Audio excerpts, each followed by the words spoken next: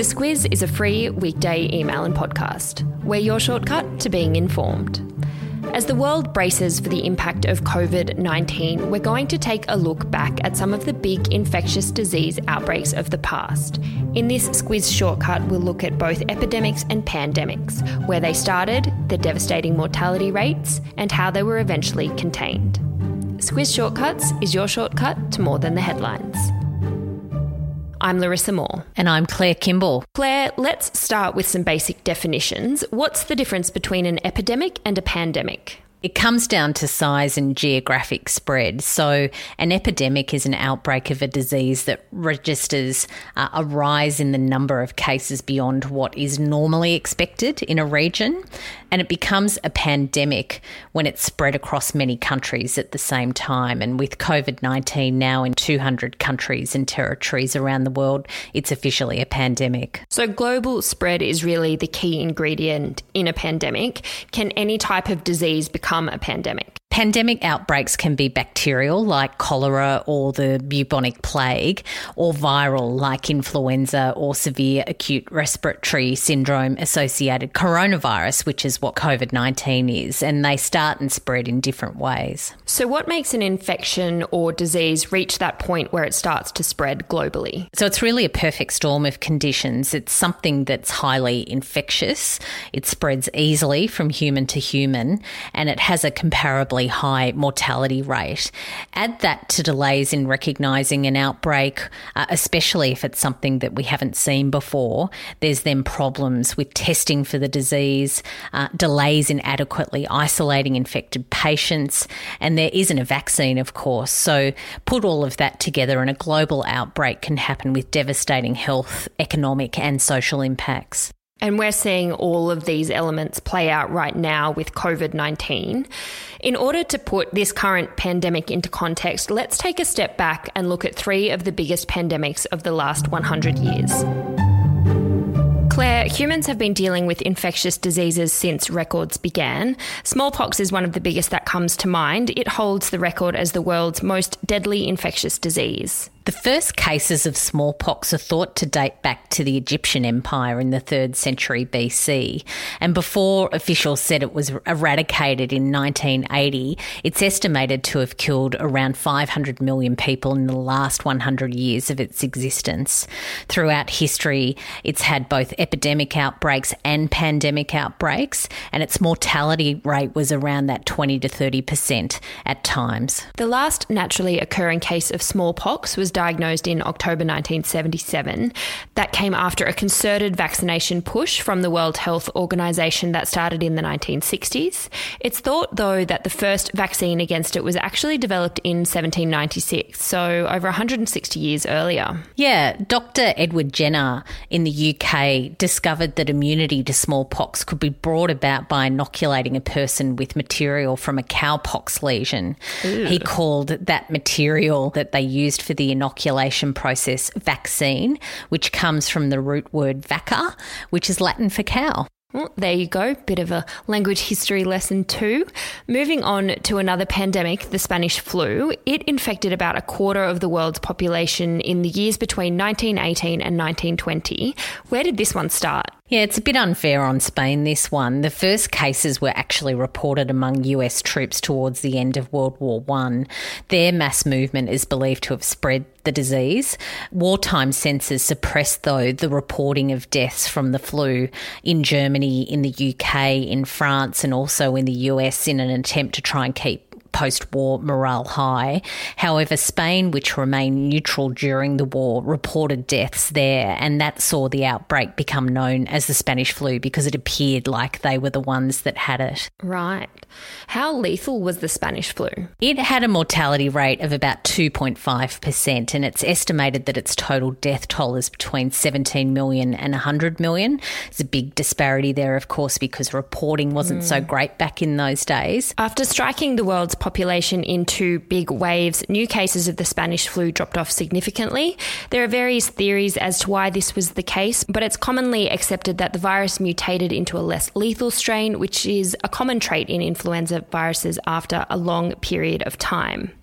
Let's have a look at one more pandemic, Claire, and that's HIV/AIDS. Between the time that AIDS was first identified in the early 1980s and now, the disease has caused an estimated 35 million deaths around the world. And it's still considered a pandemic? Yeah, it is. And that's because it continues to spread around the world, particularly in sub-Saharan Africa. And the fact that HIV/AIDS disproportionately hit marginalised communities meant that authorities were pretty slow to act. So that's 3 of the big global pandemics.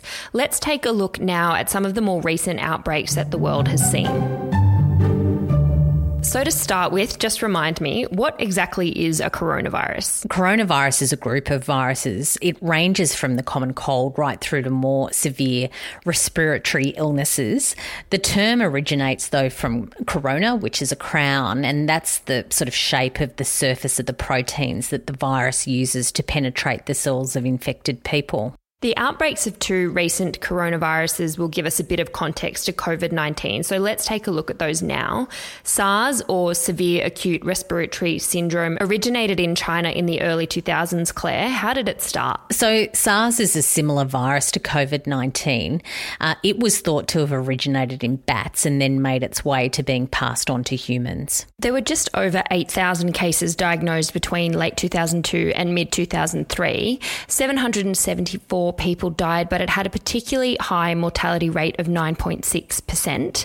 It was considered an epidemic and not a pandemic, Claire. The majority of cases were in mainland China and in Hong Kong in people aged over 65 years. While there were issues of China not alerting the World Health Organization of the outbreak for the first 3 months, once they did, a global threat was announced. There were travel restrictions put in place and the outbreak was largely contained. So what about MERS? That's another recent one. Yeah, Middle East Respiratory Syndrome was first reported in 2012. It's also believed to have started with bats, but the transmission to humans was believed to have happened via camels.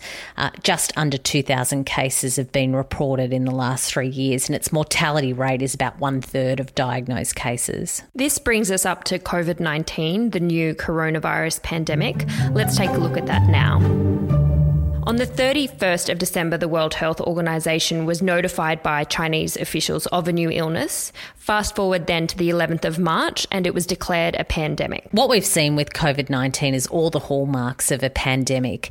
There was a struggle at the start to identify it and then to test for it as it took hold in Wuhan in China and the surrounding regions.